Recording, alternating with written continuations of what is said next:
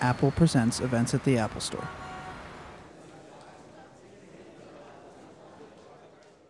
Let's take a look at the trailer for Seven Psychopaths. Hi, is this your dog? Oh my God. Oh, I have to pay you. Thank you so much. Are you serious? And how's everything in the dog kidnapping business? Did you get a new dog? Where were you walking him, Charisse? I always loved Bonnie like he was my own child. 1, I do not want that image in my head. 2, could you go get my dog back? Hey, what the hell happened? Some punks jumped us. Who are you? Said they were looking for a little Shih Tzu. Then some other punk killed those punks. It's their blood. It's his puke. You want to go to the bathroom, clean some of the blood and the puke off you? I almost got killed today because you kidnapped the wrong dog. Are you being serious? Wow. What are we gonna do? We could take on all the bad guys, maybe in the desert. And what do you think we should do in real life? How you doing? What's your name? Shut up. We'll get you back to your daddy in a day or two. Don't be sad. Pa. No, Pa. That's okay, too. I gotta pull myself together, I know. But my dog's gonna end up killed. You're not pulling yourself together, are you? Peter, you've got to give it back. Give it back? You don't just give back a kidnapped dog. Defeats the entire object of the kidnapping. Put your hands up. No, But I've got a gun. I don't care.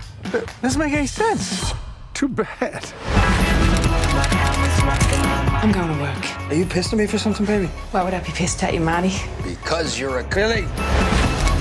You waiting for something with the old guy? No. Okay, you seem normal.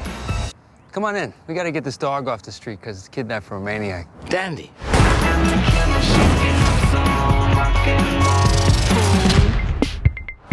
I like it. It's got layers. Yeah. An eye for an eye leaves the whole world blind. No, it doesn't. There'll be one guy left with one eye. How's the last blind guy gonna take out the eye of the last guy left? Ladies and gentlemen, please welcome this evening's guest moderator, Eric Cohn from IndieWire, and tonight's guest, Martin McDonough. Hey, everybody. Hi, guys. Thanks for coming.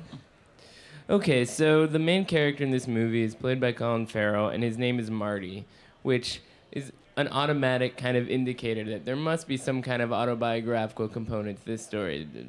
To a degree, Colin's character, I guess, thinks about movies in the same way and is kind of trying to get away from gangster films and guys with guns in films, and he kind of wants to come up with something that's a bit more about love and peace, and I guess I share similar thoughts.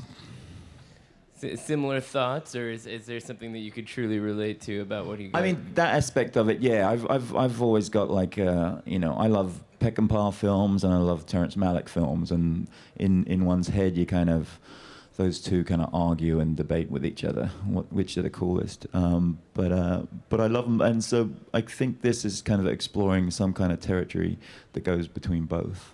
It's also a serious crowd pleaser. I mean, I was at the world premiere at the Toronto Film Festival, which played at midnight when a lot of people would be really tired, and it really woke them up. Yeah, there's lots of explosions, so that's always good for a midnight crowd. Explosions, bloodshed, all kinds of things. Dogs, rabbits. It's total pandemonium. It is. If you saw the Cat trailer that came out today, that gives you a pretty good sense of that was kind of fun. Yeah. But the interesting thing is, if you contrast it with your last film and your first feature-length film, In Bruges, tonally it's very different. I mean, this kind of fast, wild ride is not the same thing as this more subdued character piece that you did before. Yeah, in Bruges was, I guess, more melancholy and kind of sadder. It still had a lot of laughs, but this is kind of a wild, it's almost like a roller coaster ride of kind of madness and great performances, and there are touches of depth and there's some kind of moral sense running through it, but it's kind of a crazier, wilder ride. Well, and your approach to narrative is very interesting because if you look at these two films as well as your theater pieces, they're generally just a handful of characters in one restricted situation, and whatever kind of plot you have is sort of secondary to all these other things that happen to be going on between the different people. So where do you go when you have an idea for this basic story, and then how do you end up sort of structuring it? Well, I kind of don't really structure it at all beforehand. I kind of do what you said. I let characters just get out there and start talking to each other. And if you're starting off with characters in this who are kind of a little off the wall, a little demented, then they can kind of take the story anywhere. So this piece was written kind of in the same way as you kind of see on screen. There are meta touches to the film as a whole, and it's about a writer who's writing a film called Seven Psychopaths, but doesn't want it to be about violence. Which is the place I was in at the beginning of the film too. And then he's got a couple of friends who naturally are dog kidnappers, and kidnap the dog of a crazy psychotic played by Woody Harrelson. So it was, but because each of those characters are a little demented, they can take the story to very wild, crazy places with each scene. So let's take a look at one of those scenes with the first clip here. Can you set it up for us? I think this is just after Christopher and Sam have kidnapped the dog, and something dastardly has happened to a couple of the punks who caught up with them about it. All right, let's take a look. What the hell happened? Some punks jumped us. Said they were looking for a little Shih Tzu. Then some other punk killed those punks. Marty, are you okay? I just didn't need this today. He's okay. It's their blood. It's his puke. You want to go to the bathroom, clean some of the blood and the puke off you?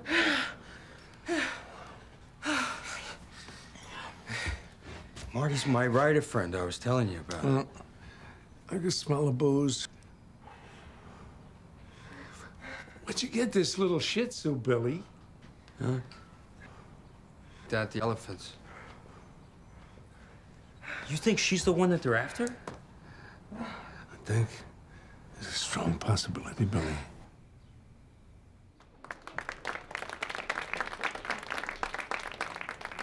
There was a little swear word in there, but they've somehow blanked that out. It's just smart.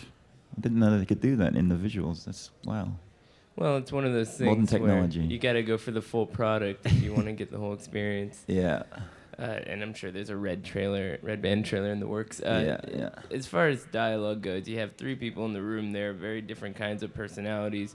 Do you read these things aloud as you're writing them, or how do you know when the sort of rhythm is right? But for me, that's just a very natural thing. Like my background is in playwriting, and I've always had a love of dialogue, and I'm happy when I can just let characters just keep talking, but I mean they're three fantastic actors too. So as much as the characterizations are different, there's just always they're great comedians too. I mean they're pretty fantastic. Colin was wonderful at that in my last one, and Chris and Sam are always great at that.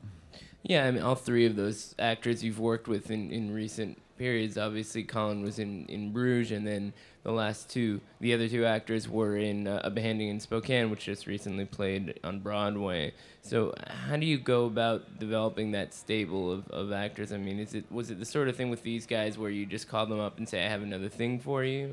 Or? It was pretty much as simple as that, yeah. I mean, I developed a close relationship with Christopher and Sam from the play, and I was in rehearsals and in at the show almost every night. So we had a cool rapport. Colin, we had a great time working on In Bruges together, and always said we wanted to get back to it. And Woody Harrelson I've known for quite a few years too, strangely. So yeah, it feels like family now. It feels like it's a little repertory company that I'm going to keep working with over and over again, I hope. And 99% of the time at Q&A sessions, filmmakers get asked about improvisation and how much room they give their actors to do these sort of things. But playwrights tend to hate that. Yeah. So do you fall into that camp? Yeah. Well, there is. I mean, I think I believe in being a writer, and I believe in writing, and I'm proud of it. So by the time you started shooting, the scripts, certainly for mine, has been set like, this was written about 7 years ago, and it didn't really change much at all between the page and the screen. But I'm kind of growing. If you're working with really good actors like these are, you kind of have to listen to whatever their process is. But because they each have some kind of, I guess, theater in their background, they respect, a good dialogue. They like it, and we might improvise into a scene, just before action is called. They might, be talking in a way that their characters would just be prior to where the scene starts. But pretty much every word that was on the page has made it to the screen. All right, so let's take a look at another clip. You want to set this one up as well? This is, I think, the arrival of Tom Waits into the film. Sam Rockwell's character has put an ad out in a newspaper for searching for psychopaths for Colin to write about. Let's take a look.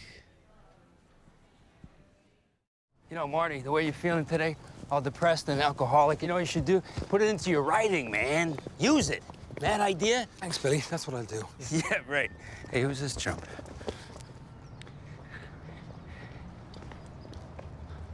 Hey, you waiting for somebody, old guy? Are you Billy Bickle? No. Well, my name is Zachariah Rigby. I left a message on Billy's telephone in answer to the advertisement. Well, I'll tell you, Zachariah, if you sounded like a nut, I probably just deleted you. I don't think I sounded like a nut. Okay, you seem normal. Come on in. We gotta get this dog off the street because it's kidnapped from a maniac. Dandy. Thanks. Having seen the film, I could say his story with the rabbit is really something else. It's kind of out there, his backstory. So I'm seeing rabbits, I'm seeing dogs. You can't really have animals in theaters so easily. Was this a new thing for you? We actually did have a cat in one of my plays, who actually survives. It was kind of, but no, I like a nice fluffy animal. The rabbits especially, where I do. The rabbits especially were a dream. And then put them in terrible danger. Yeah, but not too terrible. But the dog was a joy to work with. She's gone very Hollywood now, but when I first met her, she was very cared about her work, and but now it's just Botox and heroin, like me. The usual tragedy, sir. So all of your films and plays as well have this sort of dark comic sensibility. At the same time, I think what's interesting about it, and you can see it just in these scenes here, is that there is a certain amount of morality in play. That these are, there's something outside of who these people are that we're supposed to bring to the table. Hopefully, yeah. I mean, I think sometimes the violence is spoken of quite a lot in my stuff, but in this and in Bruges, I think. Well, Bruges especially was about, the moral implications of what happens to a violent man, when something goes terribly wrong. This isn't probably quite as heavy, but it's certainly a questioning of movie violence in some ways, at the same time as we are utilizing quite a lot of movie violence. But I think it would be hard for me to make a film about that kind of stuff without questioning it. Because you find when you go see a movie that's very violent, let's say that some people were comparing this to a Tarantino movie when they saw it for the first time. Does that actually bother you? The comparison, or the movie violence. Yeah. I think for me, it usually depends on how it's done. If it's done badly or stupidly or without any kind of moral center, then I don't think it should be banned or anything like that. But I just don't like it. This is more like a questioning of every movie poster you see these days. It's got a guy with a gun in his hand in it. And it's just more kind of questioning whether or not that's completely acceptable. It's very interesting when you look at the plays that you've done recently, something like The Pillow Man or Beheading in Spokane, where you really are talking about these troubled characters trapped in a room and also trapped on some level by these forces beyond their control. And it makes me wonder if you're a very paranoid person. And why would you say that? No, not really. I'm pretty carefree and joyful as a person. The rabbits, I love rabbits and puppies. No, but I guess it's more of a questioning of society and governments, and I share those kind of sensibilities. Well, let's take a look at another clip. You know which one we have here for number 3? This is probably, which one is this? Gandhi. I think this one speaks for itself. Let's do it. As Gandhi said. Oh, you too. If it ain't Gandhi, Jesus Christ. An eye for an eye leaves the whole world blind. I believe that wholeheartedly.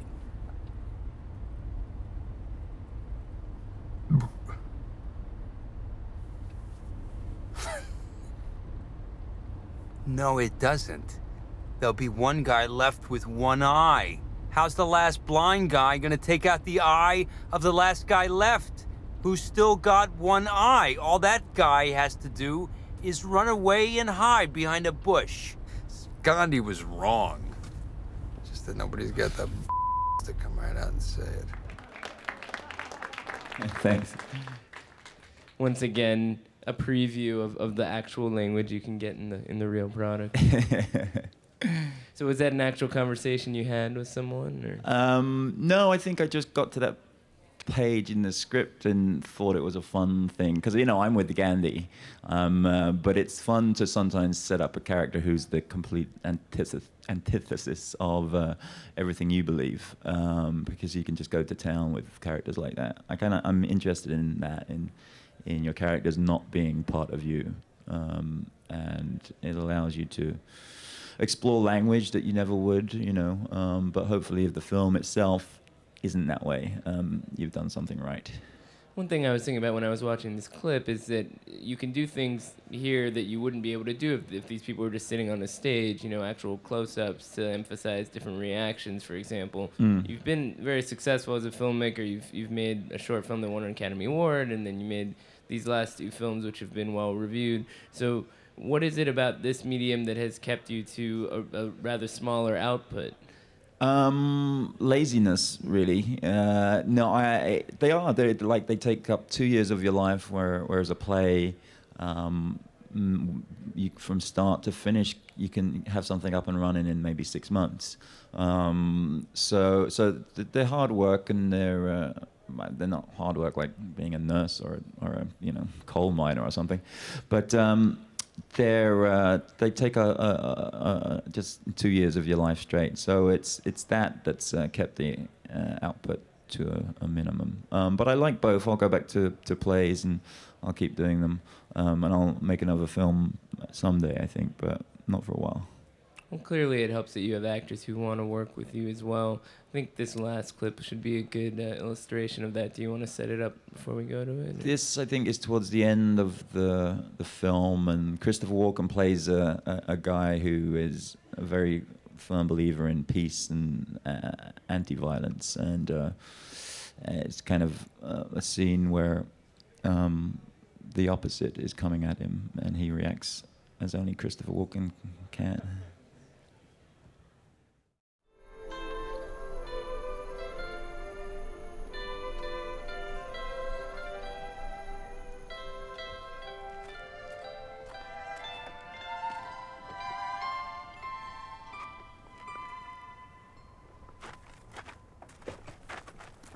Put your hands up. No. What? I said no. Why not? I don't want to. But I've got a gun. I don't care. Doesn't make any sense. Too bad. So Christopher Walken, I think most people in this room would agree, one of the great things that American movies have given us. Yeah. You've started working with him at a period in his career when he's almost entered into this postmodern self-awareness stage where he's in on the joke about himself. And To a degree, I think. But at the same time, we're still trying to play Hans, the character he plays, as a straight character. But I think Christopher just brings so much to it, to his roles anyway. And our love of him goes with him, I think. But he's fantastic. We didn't want to become too meta or too self-aware about his part, but in a scene like that, it's so unusual to go that way, and that's what brings out the comedy, I think. And so after you worked with him on Behanding in Spokane, where it's a very different kind of character, but also very Walken-esque, was there a conversation about how you wanted to move on to this other role with him? To a degree, yeah. We just wanted to get his character in this is almost psychotically pacifist. He won't be violent, but everything about him is quite scary and dangerous. So it was more about not playing. In Behanding, he was a much scarier character and much more in your face and dangerous. This was kind of playing the opposite of that. It was a fun thing to explore, but it's a very fun. He's almost the moral center of the film in some ways. So it was more just keeping that aspect real. But Christopher's a very funny guy anyway, so I think all of his films are kind of getting the biggest laughs. So one last question, then we'll go to the Q&A. There are, as the title implies, 7 psychopaths in the film, and we learn who they are over the course of the movie. I think at a certain point in time, we learn about pretty much all the cast of your movie. So one of the things that seems to come out or is implied is that there's a little bit of a psychopath in all of us. To a degree, certainly there's an access to violence in all of us, but I think it's more about the fun. Like it's not a heavy film. There's something fun about just letting Sam Rockwell crank up the crazy stuff, and Christopher too. So I don't know. I think we're fundamentally nicer than that might imply. And on that pacifistic note, we'll go to questions from the audience. Just wait for the mic to come to you, please. Hi, my name's Niall. I was just, did you have a part for Brendan Gleeson, or you've worked with him in a couple of movies, and there's Rabbits and there's Brendan and. Not in this one, but I love Brendan and I hope to work with him again and again. He's actually right now making a film with my brother in Ireland. My brother did a film called The Guard a few years ago with Brendan, and they're working on the follow-up to that. So no, I'll hope if Brendan works with me, if he wants to work with me, I'll work with him again and again. Right over here on the front. Hi, Martin. Hi. I have a question. What were Sam Rockwell and Christopher Walken like from your point of view? A dream. Like Sam's a buddy. He's the funniest guy. He's a brilliant actor. Christopher is he's a god to all of us.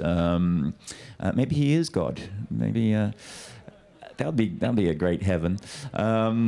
But just and Colin's lovely. Like I don't think I'd be able to make a film with dicks. I think it has to be family, and this is a really kind of fun film, and it shows, I think, the fun we had making it. I think it is kind of palpable on screen. So yeah, they're both a joy. They're both brilliant and just really nice guys. All right, hang on. We need waiting music. Good day. Could you talk a little bit about the creative process of getting your work from the page through the Hollywood craziness to the screen? And I'm curious, second question would be, is it easier now that you've got the street cred of the Oscar and et cetera, to do that, or is it still the same grind? Thanks. I kind of try not to deal too much with the whole Hollywood system. I kind of, after Bruges, we wanted to set this up so that a studio, we got some, about a third of the money from CBS here and Film 4 and BFI in England. But we needed to go with people who were happy with the script, who weren't going to give a single note and would do, you know, would go with the cast that I wanted and all of that. So there aren't too many people who are up for that.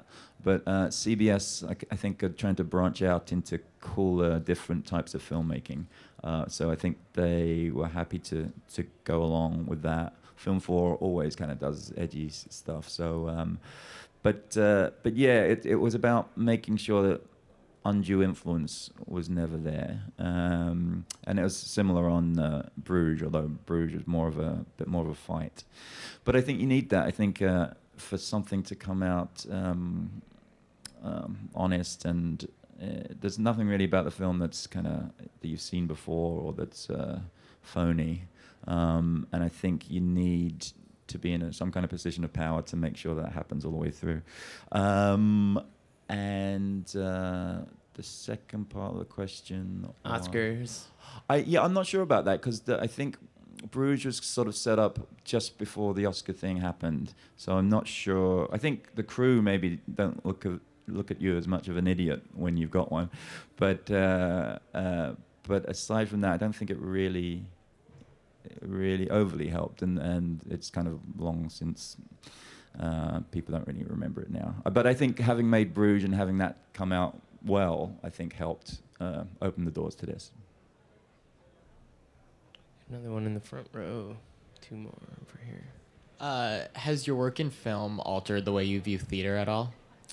Not really, because I've already with my plays, I always wanted them to be quite cinematic anyway, and I always thought you can do anything that you want to do on stage.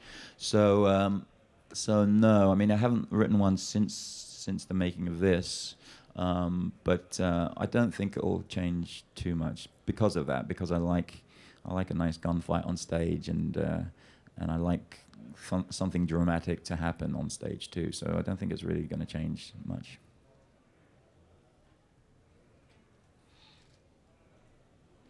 Thank you for coming, and I want to ask, was the final choice of the cast your first, or did you have any others in mind? Yeah, pretty much. They're all first choices.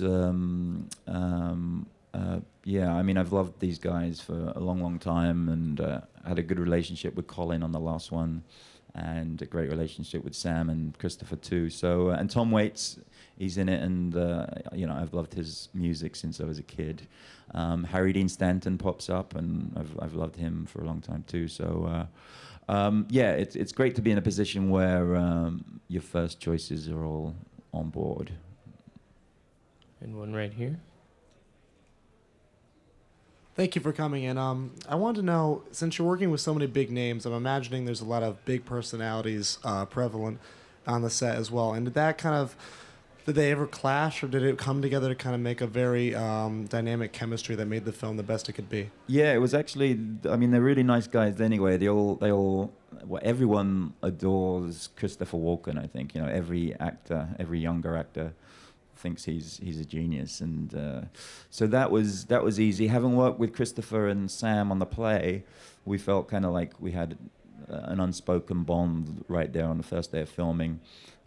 Colin's a great guy. Woody's a lovely guy too. So it's about getting people who aren't just brilliant at what they do, but are, you know, they're going to be part of a team. You know, they're not going to be starry or egocentric, I guess. So yeah, it was like honestly a joy from start to finish. Right here in the middle. How you doing? Hi. I was wondering a little bit about your process because your foundation's in playwriting. How do you change, or do you change when you're writing a play as opposed to a film? Because you have a short amount of time to cover the visual medium and this and that. As with a play, you can be way more elaborate and free with your characters, and you have a ton to explore. I don't know if you just kind of keep it the same story, or with a film it kind of changes the way you think about writing the story. I think a film script, certainly when I was trying to do them, it was a lot harder to get my head around the whole idea, because there's so many, because I don't really think in images as much. So I'll have written the script and then go and often do storyboards and think of the images and think of the all of that stuff. It's not a natural process for me. But in terms of dialogue and character, it's kind of the same. I don't try and curb my love of dialogue, and it's there's something, I guess, about a film script, it being able to jump around in geography and time. In this, there's lots of flashbacks and stories within stories, and that it's just like a massive jigsaw puzzle that you have to get your head around. But now I feel like I'm gradually getting my head around it. I think In Bruges was much more of a similar territory to the plays. You know, it's basically three guys in one set, you know, wandering around shooting kids, and that's what my plays are kind of about too. But this has a much more of a sort of cinematic sweep to it. The stories within stories, as I said, but just the cast of characters is much more massive. So it was a bigger challenge than the last one, I think, but I think we got there in the end. Thanks. We have time for 2 more questions. Right here in the middle. Hi, Martin. Just on what you just said there, do you find it easier to write characters that tend to be psychopathic? I just noticed that just from your playwrights, when I think of like The Lonesome West or something, he's killing parents or a beauty queen or. I think certainly having characters that are a little different to us are easier to write. I would find it hard to write something that was just sort of based on me or my friends. It's wilder, you know. Like Sam Rockwell's character in this, he at any given minute he can do anything that you're not expecting him to do, and he kind of does. And there's a joy and a freedom about writing characters like that. Lonesome West, similarly, I like that play a lot, and you can be as outrageous as you want to be too with characters like that, because it's not you. And just another sub-question was, I know I read an article, I think it was with Fintan O'Toole, that you had said that before making 7 Psychopaths, you had a couple of scripts written. What's next on the cards? I've got another one. There's probably 2 more scripts banging about, but the one I wrote just a couple of years ago, it's set in America. It's got a very strong female lead, which is kind of what I used to do with the plays too, like Beauty Queen, as you mentioned. So I think, and this is very much like a film about guys, and it's very testosterone heavy, but I think the next one's going to be very different. Thanks. Got time for 1 more? It's a good crowd. No questions about budget or what camera did you use, you know. I've got one, actually. I've got one. Okay. What are your thoughts on Colin Farrell's sort of evolution over the past few years? Because I think anybody who's followed him saw him, 10 years ago doing a lot of blockbusters, or, attempted blockbusters, now to doing less of that kind of thing. I love Colin. I think he's a great actor. I think he's underrated in some ways of being, a great actor. I thought he should have been nominated probably for Bruges, and he's a lovely guy too. I think he likes going back and forth between the blockbusters and the smaller independent films like this, and he's just a dream to work with. So long may he continue. So there was something like 4 years in between In Bruges and this one. Does that mean we have to wait almost another half a decade until the next? Yeah, I always loved the Terrence Malick idea of filmmaking. Just don't do it for a long time. So yeah, I think it's going to be 3 or 4 years. But I'll write something. I like to travel, and I like to be quiet and write. I don't think you can really come up with good stuff unless you take that time out and think, and don't become part of the process of Hollywood and all that. So see the movie while you can. It opens this Friday here in New York. Thank you very much. Thanks a lot. Thanks, guys. Thank you again to Martin McDonagh for being here. Thank you, Eric, for moderating. And thank you guys for being a great audience.